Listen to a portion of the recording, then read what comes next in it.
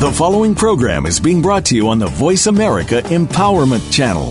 For more information about our network and to check out additional show hosts and topics of interest, please visit voiceamericaempowerment.com.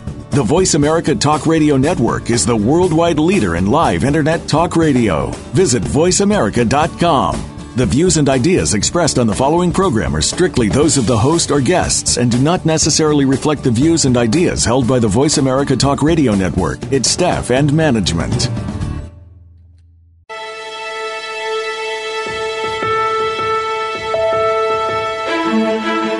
There are some people that make their work just another thing they have to do.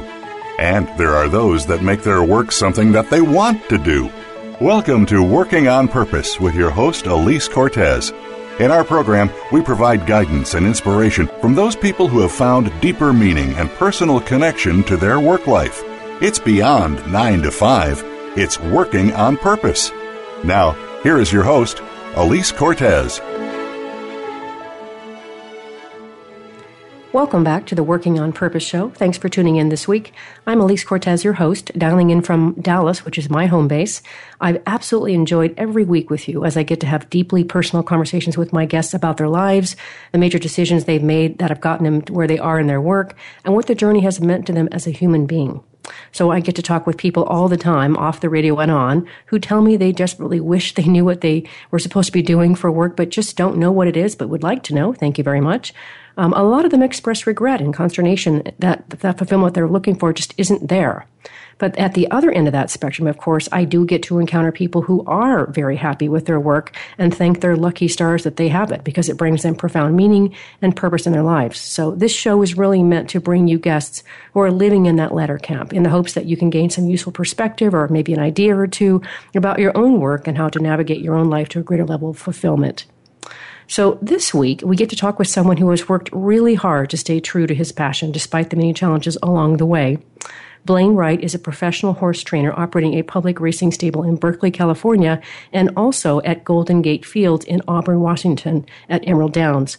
Blaine currently trains 55 to 65 horses between these two locations, and he employs up to 25 people between these two states and goes back and forth between the states every week. Amazing. He has raced horses up and down the West Coast from New Mexico to Arizona, California, Oregon, Washington, and Vancouver, Canada. Blaine's joining us today for the show from Berkeley, California. Blaine, welcome to the show. Yeah, thanks for having me. This is going to be fun. I've got a lot of things I want to learn about you. I think you have a very remarkable background and journey to get you to where you are. But to kick us off here, Blaine, just help us understand. You're in what I would consider to be a unique field because it's different from what I do, obviously. But what is involved in training a horse to race? Let's start there. Well, it involves a whole different perspective than probably anybody can really fathom. Basically, these horses that I'm training, they're obtained from several different ways. Some we buy as yearlings and through sales, and some we breed ourselves in full, and then we raise them, and then, but mainly every horse is broke at the age of 1.5 to 2 years old, and to ride and to handle, and then usually I get them at the racetrack at generally about 20 months of age to be the youngest before their first birthday, and mainly, you start with daily exercise and handling. When we start from point one, we usually train on the racetrack, which is a mile oval, and they go both ways around the racetrack. In the United States, we run counterclockwise, but in Europe they run clockwise, so there is a difference there. But mainly we train them. We start out slow gallops, and then we increase their speed, get fitter, and generally we get them up to race speed, and they have workouts just like any normal sports profession would do. It's certainly very similar to training a young kid starting in Fun League baseball all the way up into the majors. That really is what it's very similar to. But we put together a program, exercise for the horse, and from start to finish, when they're 2 years old, it usually takes about 120 days to get a horse race fit to race. And then, we just kind of continue on in and out. Some horses can take more training than other horses, so that's my job as a trainer to read between the lines. Obviously, the animal cannot talk, so a big part of my job is reading body language and trying to figure out what makes that horse the happiest so I can get maximum effort out of them. Oh my gosh. So what are some cues that a horse is happy? You know, I have to ask that given what you just said there. What tells you that a horse is happy? You can see it in their eye if they're happy. Also, their ears are a very, very big part of one way we can tell they're happy or they're mad. When their ears are forward and they're looking at you, usually that means they're very inquisitive or they're happy about what you're doing. Ways that you know that they're not happy is certainly when a horse's ears are pinned back. Yep. And sometimes when they cock one ear forward and one back, or they have them both to the side or things like that, that kind of tells you the horse is doing some thinking. But certainly their eyes are a very good giveaway to us, and body language. Horses are creatures of habit, so what you teach them to do, they will do. If they learn bad habits, they continue to do those bad habits day in and day out until you break them of them. So really it's kind of like a classroom full of first graders. You treat awesome. Every horse different, but at the same time, you're trying to give them all the same set of values. It's probably very similar to raising a kid. You try to install good values in a horse, and that's step one. Usually, horses with bad habits don't tend to run very well. You do get horses that refuse, and a big part of our job is taking deep breaths and not getting in a hurry with them. There's ways that you know that when you've got them. Usually when you can get a horse to drop his head to you and relax, then you know that you've got their full attention. That's when they learn. When a horse's head is high and they're turning away from you, they're refusing, things like that. So really I can explain it probably 100 different ways, but you do what works for you, and some you have to be more aggressive with. It's just like training a dog or anything like that. I mean, I'm sure people have seen the Dog Whisperer show or the Cat Whisperer. We do very similar things like that with problem horses, and you have to have a good frame of mind when you're dealing with a problem animal. Mm-hmm. Well, what's an example of bad behavior, by the way? I'm looking at this first grade class of horses here. What's an example of bad behavior? Example of bad behavior is striking, when a horse tries to strike at a person or at another horse, or biting. Horses do bite, and they bite very hard. They have, a pretty large set of teeth. Horses will kick. And sometimes they'll just try to run right through you. So those are very big examples of bad behaviors. Mainly, I would say most of some of the worst behavior that I've ever seen with horses is at the starting gate, the gate which they're entered into to start the race.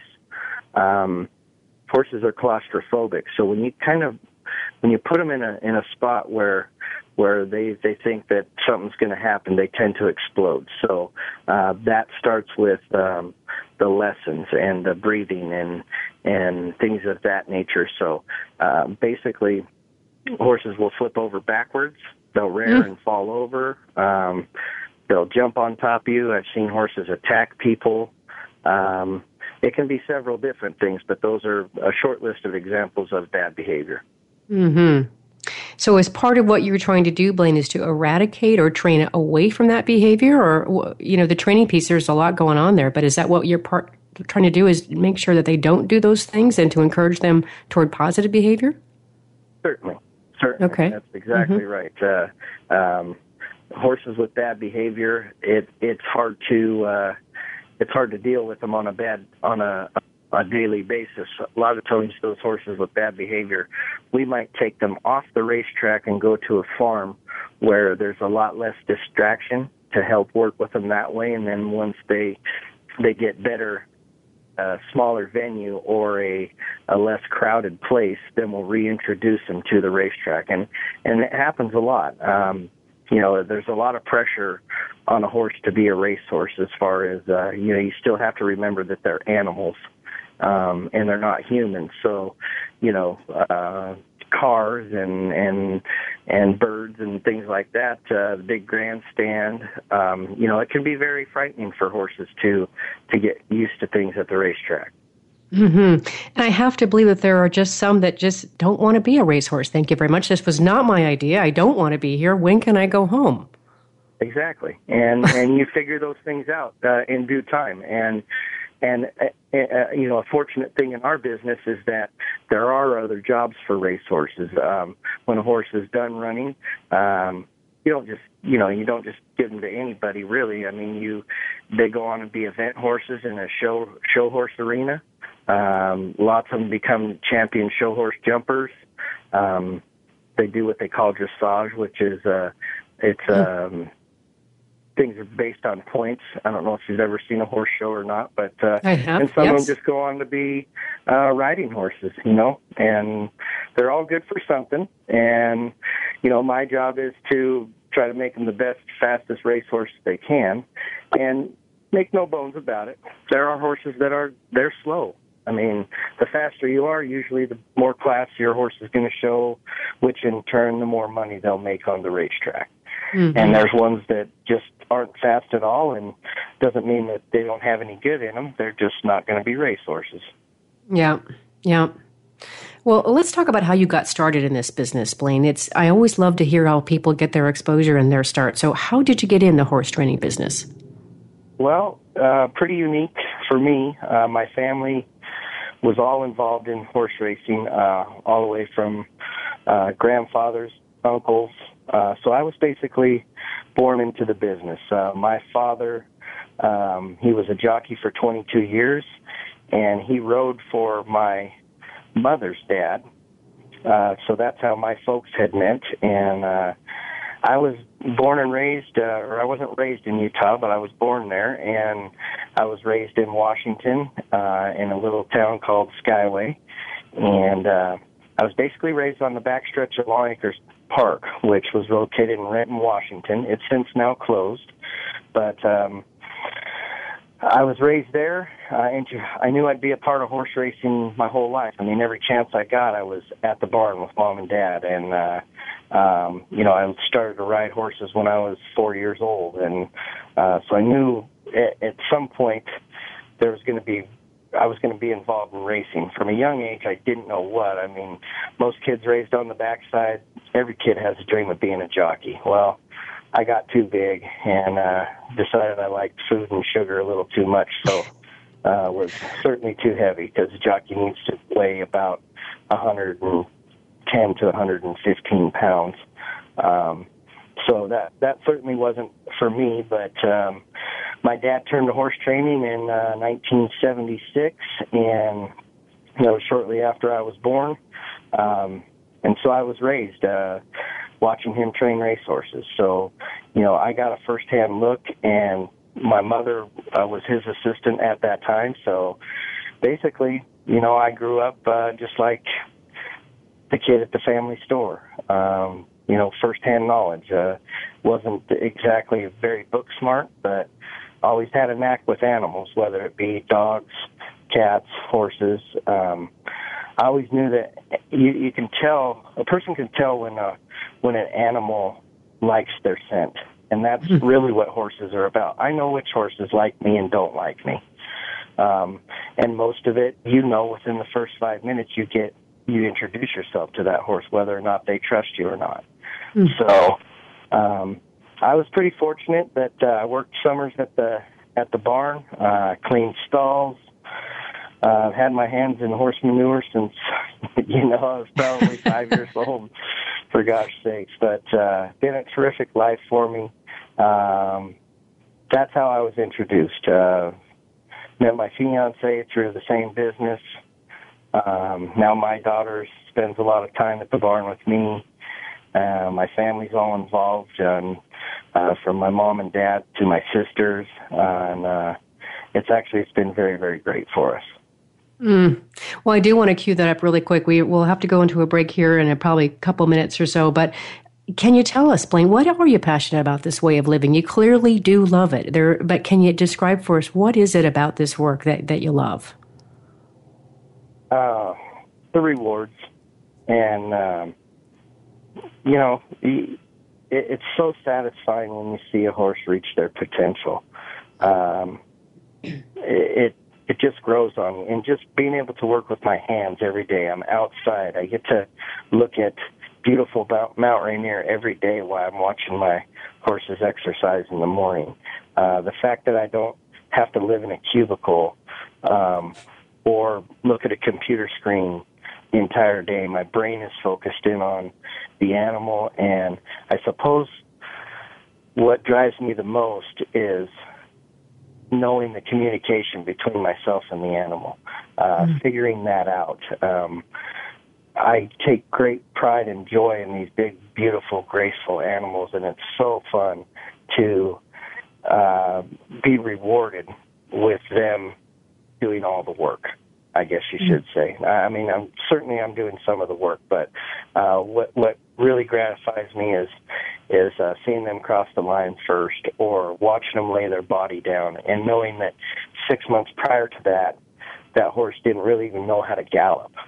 So you bring them through the whole process, and that's probably the biggest reward or self-satisfaction is that right there, from start to finish work.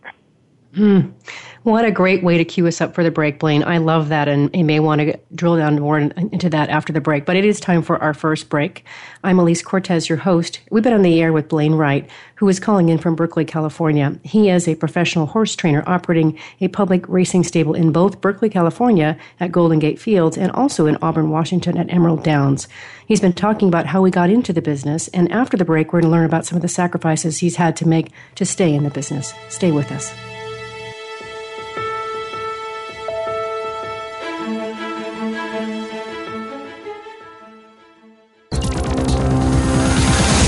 It's your world. Motivate, change, succeed. VoiceAmericaEmpowerment.com. Elise Cortez is a speaker and engagement and development catalyst. She designs and delivers professional development, leadership, and engagement workshops and can bring her expertise to your organization. She will help ignite meaningful development within your workforce that will increase employee engagement, performance, and retention. To learn more or to invite Elise to speak to your organization, please visit her at www.elisecortez.com. She would welcome the opportunity to help get your employees working on purpose. Follow us on Twitter for more great ideas at Voice America Empowerment.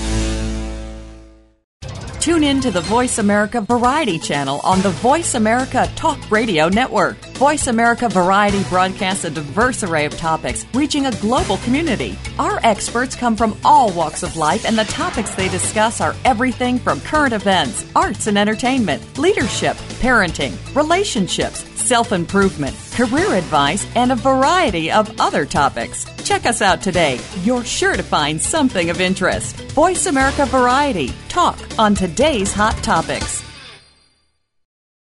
Become our friend on Facebook. Post your thoughts about our shows and network on our timeline. Visit Facebook.com/Voice America. How do you define work? Is it that mundane Monday through Friday place that seems to be sucking a third of your life out of you? Or have you made it a place of personal fulfillment, achievement, and purpose? If you are looking to make your work life the latter, tune in to Working on Purpose with Elise Cortez. There are all kinds of inspiring work-life stories told by people who have made work something to look forward to every day. Working on Purpose can be heard every Wednesday at 6 p.m. Eastern Time, 3 p.m. Pacific on Voice America Empowerment. Follow us on Twitter for more great ideas at Voice America Empowerment.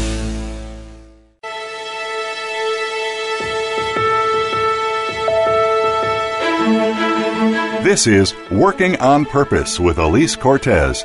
To reach our program today, please call in to 1-888-346-9141.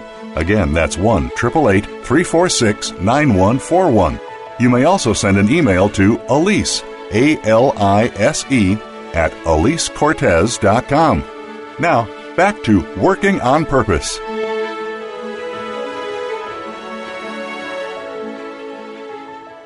Thanks for staying with us, and welcome back to the Working on Purpose show. We're here with Blaine Wright, who is a professional horse trainer operating a public racing stable in both Berkeley, California, and also Auburn, Washington. He's joining us from Berkeley, California. Prior to the break, he was talking about how he got into the business, and now I want to get into more of the mechanics of what it is that he does, and maybe some of the things that you've been doing to actually have to give up to stay there. So when you were talking about the things that you loved, the things that you were passionate about there, Blaine, I really appreciate and applaud that you stayed true to what you were good at. You didn't want to ride a desk, as you say, didn't want to be in a cubicle, and you knew that you were good with horses, and you pursued that. I really appreciate that. So my next question is do you think what you're doing is a way of life for you, or is it a job? I'd probably have to say both. It's a way of life that I chose, but I do have strict guidelines that makes it a job for me. Training horses is one thing that is a way of life for me, but the business side of the business, that's certainly a job. Okay. I do book work just like the next guy. I run my own payroll. I pay my own taxes. I don't have set hours, but in that sense, yes, it's a job, but in the same sense, it's a way of life. As far as that's what I was born into. I certainly believe that, God had a purpose for me. I don't know that if it was supposed to be a horse trainer, but that's what I truly believe. I always felt that I had a connection with the animal from a very young age. From as far as I can remember, I was on horseback before I remember having those memories. Seeing those pictures, I don't remember myself being on a horse. And my mom and dad always said that I was never scared or anything like that. I just naturally it came to me. Mm. So as a person who works in the field of trying to help people connect with their ideal work, of course, that's what we look for. And I, again, as I said before, appreciate that you listened to that voice. You heeded that voice. And so to that end, is there any other career that you might compare what you do today to? Is there some other career that kind of aligns with what you're doing today that would be interesting or help us understand how you perceive this field? I would, I consider my job, as far as the training portions, to being a schoolroom teacher, probably for elementary kids, because at their level, I would believe that they have to figure out ways to teach each kid. Not every kid is book smart. Other kids, you have to adapt different methods in order for them to learn. I can remember my school teacher telling my mother, this kid, he's not reading fast enough. Well, it wasn't that I wasn't reading. I wasn't interested. So my mom got a teacher that knew how to get my attention in a different way. So I would compare it to a school teacher that has a group of kids that has to sit down and think, okay, Alice, she does things book smart way. It's going to be real simple. She gets it. She clicks real good. But Johnny, on the other hand, his attention span is out of nowhere. I'm going to have to get to him a different way. So I would think that probably the closest thing would be an elementary school teacher or some type of baseball coach or football coach, something of that nature. I think that is a delightful comparison, and one that really does help us understand a bit more about your world. I thought when you said that, I could envision a room full of first graders or elementary schoolers in your classroom. That really makes sense to me. And I've got limited exposure working with horses. I did have one growing up, but it wasn't a field of them like you work with, and they weren't high performance he wasn't high performance like yours are. But that analogy really makes sense to me. It helps me understand your world better. So thanks for that. Yeah. All right, well, let's talk about the sacrifices you've had to make to be in this career. What I appreciate a little bit about, and I don't know a whole lot about this just yet, but I do appreciate that you have made sacrifices. And what I've learned in my research is that for people to have meaningful work, a lot of times it does require sacrifice. So what are we dealing with here? What kind of sacrifices have you had to deal with? Well, I'd say first and foremost that I spend a lot of time away from home, especially where I operate two businesses. I've got a fiance and a 16-month-old daughter in Washington, and so I'd say the first sacrifice would be that, I only get to spend half the week with both of them. So I'm not the only one sacrificing there either. Both of them are making sacrifices in order for me to live my life and at the same time be able to provide. So that would be one. The hours that I work are really unbelievable. I rise at 4 a.m. and sometimes I don't get to bed till 9 o'clock. And I would say that some days we spend 16 hours at the barn. So there's not a lot of extracurricular activities. Other sacrifices that we make are living and working out of state. It actually, not to get off the subject, but it cost me one marriage already from being gone too much. That's a sacrifice. Yes, it is. Mm-hmm. Yeah. So, and really, I guess maybe some people would call me a loner because I'm so consumed with my passion and with my work. But I don't know if that's a sacrifice or not. I don't tend to go out. We don't do bar hop and things like that. My life consists of horses day in and day out. Sometimes you think, do I ever get any time to myself? So I guess I'm sacrificing my whole life at the same time. It's not a normal way of living, really. But at the same time, I never envisioned myself doing anything else. Mm-hmm. So what is a typical day like for you? I know that today, I think I'm capturing you're actually driving from Berkeley to Auburn, Washington today, correct, Blaine? No, I am going to be driving from Berkeley to a city called Pleasanton. Okay, gotcha. Yeah. Okay. Which is about an hour away. Okay, gotcha. I was thinking you were doing the big commute between states today. So, well, then what is a typical day like for you? You mentioned a bit about how you got involved and a bit about what you do, and I know a typical day is may vary a lot for you, but what are some of the things that happen for you on a regular basis?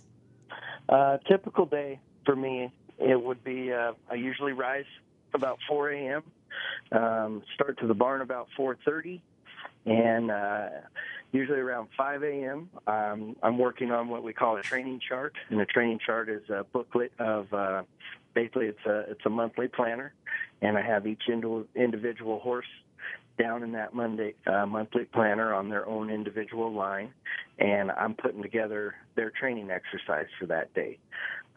So I'm there about an hour before the racetrack opens. The racetrack opens at 6 o'clock, and at this point I'm checking horses' legs, trying to find out who ate up all their food. We're checking temperatures. For horses, if a horse didn't eat up, first thing we do is take the temperature, make sure they're not sick. If you train a sick horse, they're not like humans where they can say, hey, I don't feel good today. You have to read between the lines and find out, okay, this horse's temperature is slightly elevated. We're not going to exercise because exercise will stimulate a higher temperature and the horse will be sick. So track opens at 6. We start to the racetrack. I got 2 exercise, what we call gallop boys. We got 34 horses here at Golden Gate Fields in Albany, and so those kids will get on probably about 12 to 14 horses apiece every day. And from the hours of 6 to 9:30, I'm usually watching them gallop through binoculars, timing workouts, or essentially just watching them jog or gallop. And I travel back and forth to the barn. When a horse gets done, I walk back to the barn. We go back. I chat with the gallop boy, how they feel. You certainly, if those kids get to know them on a daily basis just like I do, so a lot of what I do, I get the info from the people that are on their backs. And if I'm not willing to listen to them, I'm not going to be successful. And that goes with their grooms as well. And horses are just like humans. that train every day. You have your own aches and your own ailments, so things aren't perfect every day. It's not red, white, and blue. So if a horse isn't looking good, I make a note of that. At some point, my veterinarian's going to come by the barn. I'm going to say, okay, we've got 4 horses to look at. They didn't feel right. One of them might have been noticeably sore, so we'll certainly be addressing that and trying to figure out how to get them better. Mainly time usually heals all wounds, just like humans. So up until about 9:30, we're training. Then after training's done, go back through the barn. We're looking at individual horses. And at that time, I'll probably start looking at my what they call a condition book. And a condition book is a series of 3 weeks races, the individual days for that particular racing card. And I'll be looking to enter horses in certain races. A lot of what my job is to find out where this horse fits class-wise. And just to give you a brief overview of that, horses start racing when they're 2, and they can run until they're 12 years old. Some states it's 10. It differs everywhere you go. But the bottom line is you can't start racing them until they're actually 2 years old from their birth date. So 2-year-olds only run with 2-year-olds. And 3-year-olds generally only run with 3-year-olds. And then they have what you call up. And that's horses that are from age 3 to all the way up to, let's say, age 12. And then generally, girls don't run with boys, although in certain circumstances they do. It's not, what I can tell you is a boy cannot enter in a girl's race, but a girl can enter in a boy's race. That's fair, yeah. Yeah. So big part of my job is to find that class level. We have what we call claiming levels, and claiming levels usually range from 2,500 on up to 50,000. And what a claim is, that means that if I have a horse in a claiming $10,000 race, that means any licensed owner or trainer in the state of California can buy that horse for $10,000 out of that race. Now, they don't actually get to have the purse money that horse is running for that particular day, but I'm putting a $10,000 price tag on my horse. So if my neighbor, Joe Smith, wants him, he can fill out what they call a claim slip and buy that horse. So he would, I get to run him today, but as soon as the gate opens, it's actually his horse. Yeah, That's fascinating. So some horses we have in the range of 2,500 to 50,000. They also have what they call allowance races, and those horses are not eligible to be claimed. And the whole idea is to have the best horses you can. I'm pretty fortunate where I've got a pretty mixed stable between males and females and bottom-level claimers all the way up to high-level claimers. So from about 9:30 till 10:30, 11 o'clock, I'm usually working on entries, or I'm fielding phone calls from my clients that particular day. It's amazing how people fret over their animals. I won't lie to you. That's probably the most nerve-wracking part of my whole job is dealing with clients. It's like dealing with parents if you were an elementary school teacher. I mean, exactly. They're footing the bill, and they got every right to call. And, certainly nobody likes to deliver bad news to anybody. You always want to have good news. But mainly that'll take up to an hour. Usually leave my phone on up to 5 p.m. Usually after 5 p.m., I try not to take phone calls from clientele. They have their time, and I also have my time, so I've made that pretty much a rule to try not to answer phone calls on business after 5 p.m. And then normally about noon or 1 o'clock, the races start. So I could not have any horses in, and I can either go to the races and be a fan, or I might not even go to the races at all. I might go home and mow the yard. Sometimes I have a horse in the first and the last race, which makes for a long day. So just to give you an overview of what a race day looks like, basically we go to the paddock, we saddle the horses, and then I give the jockey instructions and leg them up, and from there it's, everything's pretty much out of my hands. And then obviously we run them and try to make money with them. Yeah, that was very succinct, Blaine. And that was an incredible way for me to at least understand your world. And it's incredible. There's a lot happening in your day. That's just a lot to deal with. Yeah. And I think it takes a fair amount of stamina, yes? Certainly. And it takes, it's 7 days a week. I've been trying to be pretty disciplined and take at least a half day on Tuesdays. But I know I start getting run down. Sometimes I forget what city I'm in. And, it's amazing how I've learned I can fall asleep on an airplane now before we even take off. I mean, it's like that's kind of my nap time in there. So, well, if you sit still long enough, I'm sure. Yeah, I travel probably 3 days a week. I usually spend,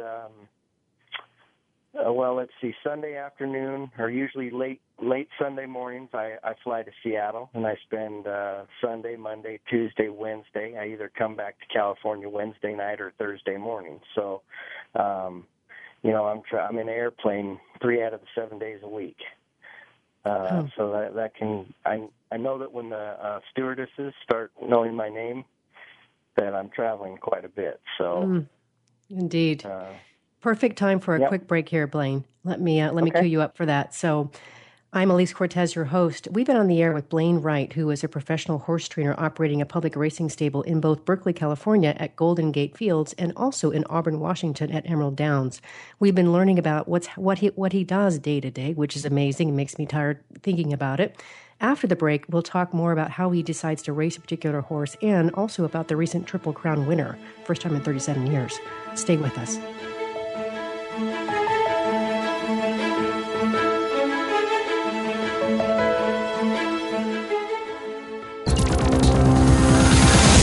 It's your world. Motivate, change, succeed. VoiceAmericaEmpowerment.com. Tune in to the Voice America Variety channel on the Voice America Talk Radio Network. Voice America Variety broadcasts a diverse array of topics, reaching a global community. Our experts come from all walks of life, and the topics they discuss are everything from current events, arts and entertainment, leadership, parenting, relationships, self-improvement, career advice, and a variety of other topics. Check us out today. You're sure to find something of interest. Voice America Variety. Talk on today's hot topics. Elise Cortez is a speaker and engagement and development catalyst. She designs and delivers professional development, leadership, and engagement workshops and can bring her expertise to your organization. She will help ignite meaningful development within your workforce that will increase employee engagement, performance, and retention. To learn more or to invite Elise to speak to your organization, please visit her at www.elisecortez.com. She would welcome the opportunity to help get your employees working on purpose. Follow us on Twitter for more great ideas at Voice America Empowerment. Want more positivity in your life? Are you ready to get healthy, happy, and energized? Join the Stella Donna Goddess Gals, Cynthia Bryan and Heather Brittany, for a power hour of stimulating, supportive conversation on Star Style. Be the star you are. A lineup of best-selling authors, celebrities, and experts. Join the effervescent mother-daughter dynamic duo in this upbeat, positive, life-changing talk radio playground. Star Style. Be the star you are. Wednesdays, 4 to 5 p.m. Pacific, 7 to 8 p.m. Eastern on the Voice America Empowerment Channel. Lend us your ears. It's power time.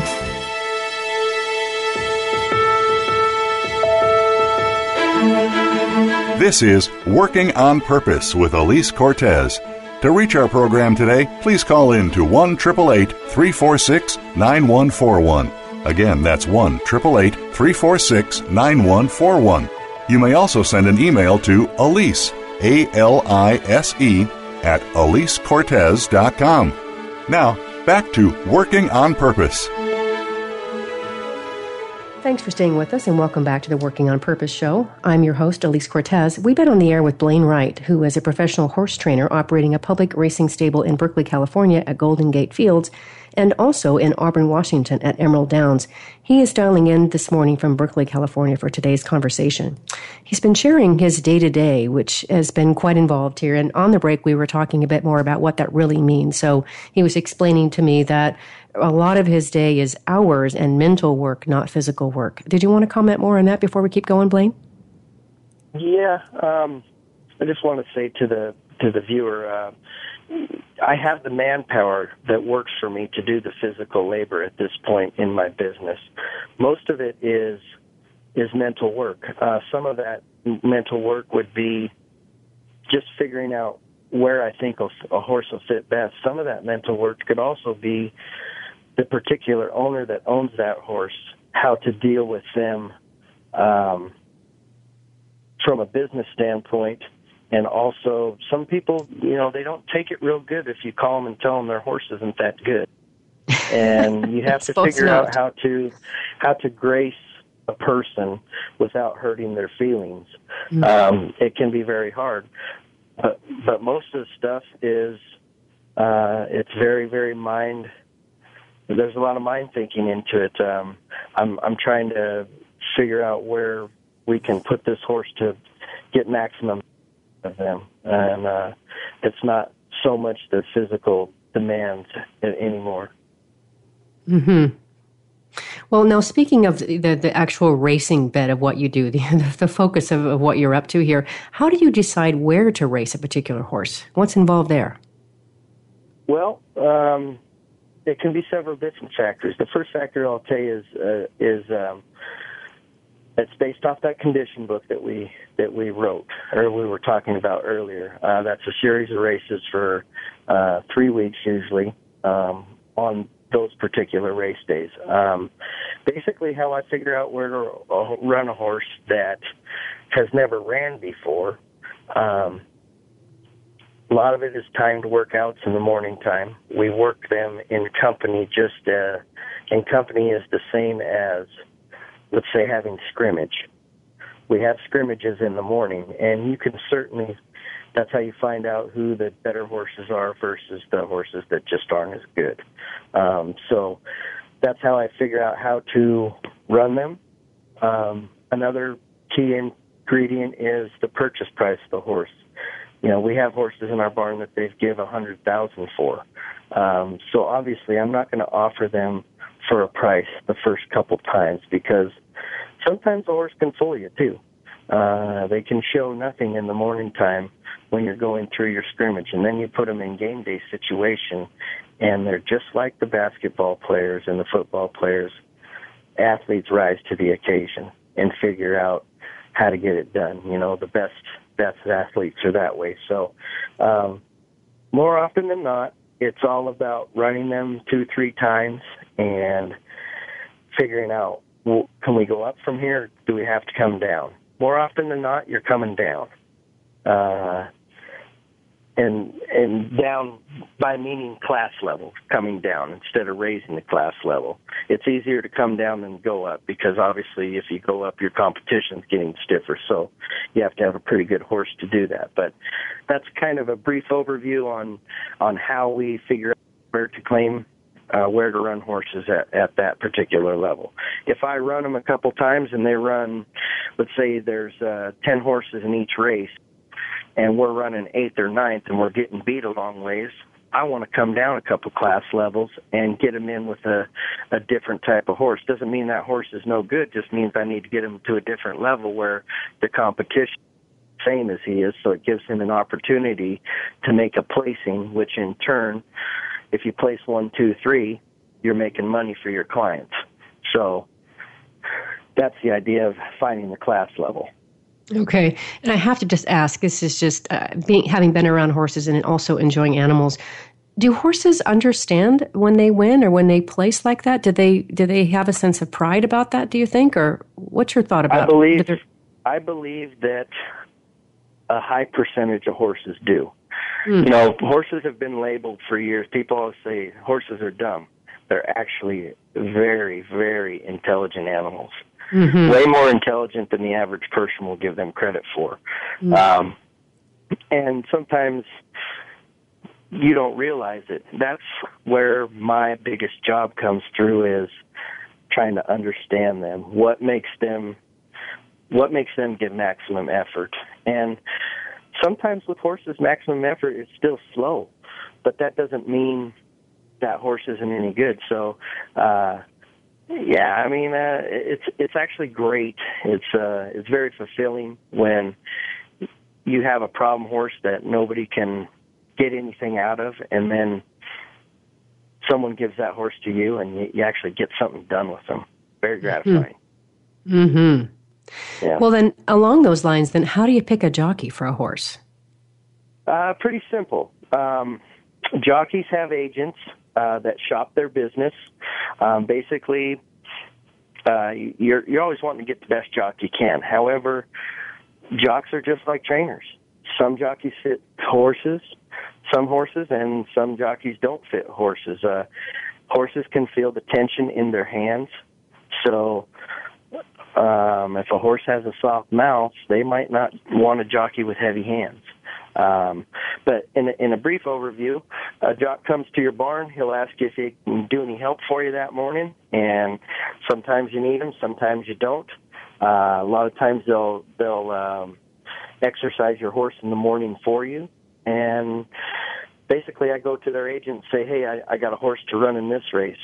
What he's trying to do is ride the best horse he can that'll give them the best opportunity to win the race, just as same as I'm trying to find the best level for my horse to win a race without getting them claimed through the claim box. So it works both ways. But basically I just ask them, hey, can you ride my horse? And they either tell me yes or no. If they can't, then I shop to somebody else. It's an awful lot of coordination a day for all. It seems like you have an awful lot of plates spinning in the air in each one of your days, Blaine.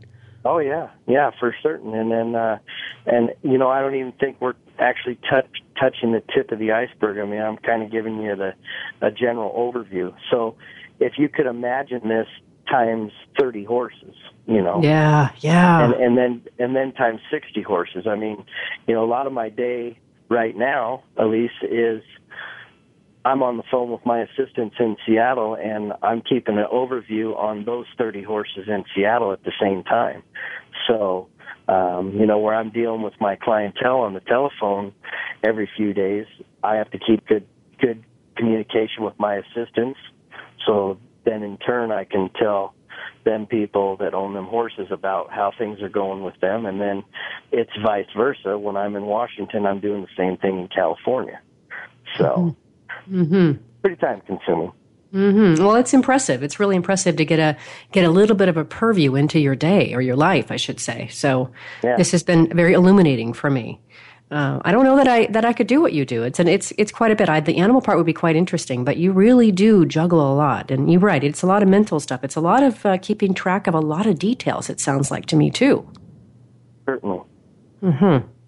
Well, let's switch gears here if we can, Blaine. I know that we've recently had a Triple Crown winner, the first time in 37 years. I'm not sure that I totally understand the significance of that. What does that mean? A Triple Crown winner means that that horse won the Kentucky Derby.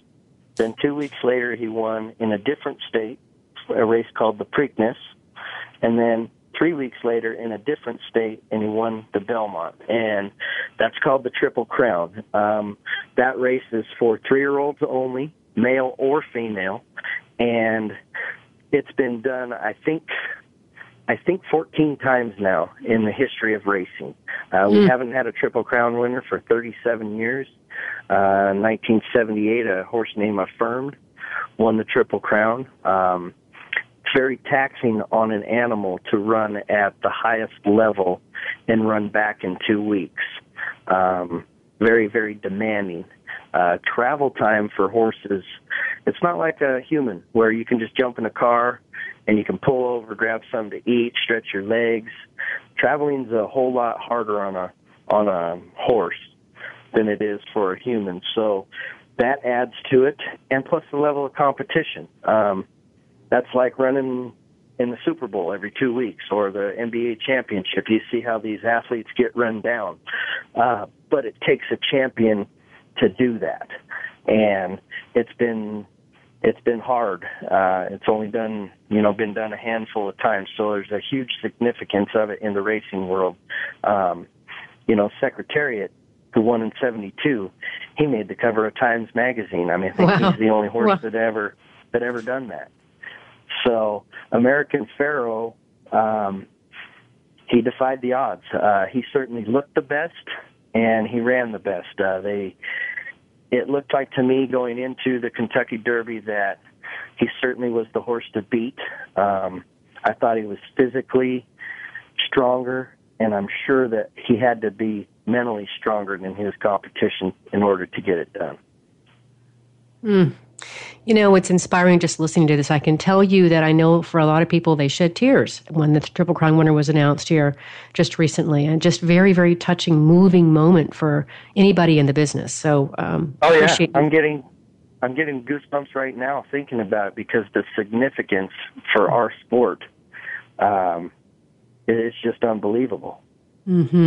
I appreciate you sharing and also helping us understand the historical significance. What does it really mean? For those of us on the outside, it just looks like a great physical event. And yeah, it's something to applaud, but to understand the significance really is helpful. So thanks for the history on that too. One thing I also really need to know, because we've been talking about how you are connecting to your work and what you like about it and what you do in a day. Let's talk about the money piece, the financial piece. How in the world do you make money in this business? Well, basically, I'm a public horse trainer, so that means that anybody, I accept any clientele into my bar. I wouldn't say I accept anybody. We go through obviously you don't want to surround yourself with bad people. But basically, I charge a daily rate per horse, and included in that daily rate is going to be the employee that takes care of them, the exercise boy that gets on top of their back, feed, bedding, supplements that the horse is getting, medicines that we're putting on their legs, my general overhead, basically, and that also includes insurance. And then I make a little bit off the top, usually about 10 to 15%. Some days I make more. So like if a horse, they don't train every day. They probably train 5 out of the 7 days. So 2 of those days I'm not paying their exercise boy. So that's money in my pocket. But basically, when a horse runs for a purse, in the state of California, let's say the purse is $10,000 for that particular race. The winner of that race gets 60% of that purse. Okay, so that would be $6,000. Then of that $6,000, the owner gets 80%, the trainer gets 10%, and the jockey gets 10%. So I would essentially make $600 off that race. That's kind of where my extra money comes from. That's sort of my bonus. And so that's how we make our money. Now, if they run second or third, like second money pays 20%, third money pays 15% of the total purse. And so there's how we make our 10% off running first, second, or third. I myself do not charge for fourth place money or below. Some people do. I don't, because I don't think it's fair to the owner, because he's making less money at that point. So the only time I ever charge for fourth money is in a race that's $50,000 or more. Well, we are really just coming to the end here, so I'll have to wrap it up here, Blaine. But I want to really thank you for taking time out of your crazy busy schedule to make time for this interview. I have really enjoyed getting to learn more about the business, about your experience connected to it. So really appreciate you making time to jump on the phone and talk with me. Thank you. It's been my pleasure. Thank you. So just a few things to call out about what I got from this conversation, Blaine, that I just really want to make sure that our listeners hear and pay attention to is just, your sheer persistence. I know you've had to work other jobs over the years to stay in the business and pay the bills along the way, and I appreciate that. That you really stuck to what you knew you were good at. You knew you were good with animals, and you found a way to make sure that you stuck with that and you didn't ignore that heat, where a lot of people might actually do that. I appreciate that and think that's something very useful for our listeners. that you knew that you had a connectedness to animals. You knew you had a gift with animals, too, that I think is wonderful. And then I really also appreciated that you helped us understand what you do by saying that it's a lot like being an elementary school teacher. Most of us, that helps us better into your world. And I thought that was a brilliant analogy to share with us. So thank you for this wonderful, illuminating conversation. Listeners, I look forward to convening with you next week again on the show. And remember that work is at least 1/3 of our life, so let's work on purpose.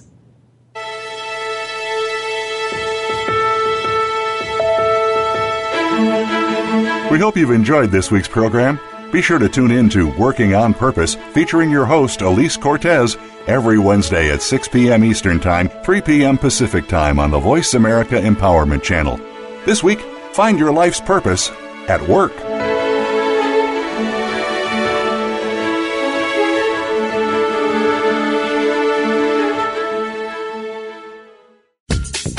Thanks again for listening to the preceding program, brought to you on the Voice America Empowerment Channel. For more information about our network and to check out additional show hosts and topics of interest, please visit voiceamericaempowerment.com. The Voice America Talk Radio Network is the worldwide leader in live Internet talk radio. Visit voiceamerica.com. The views and ideas expressed on the preceding program are strictly those of the host or guests and do not necessarily reflect the views and ideas held by the Voice America Talk Radio Network, its staff, and management.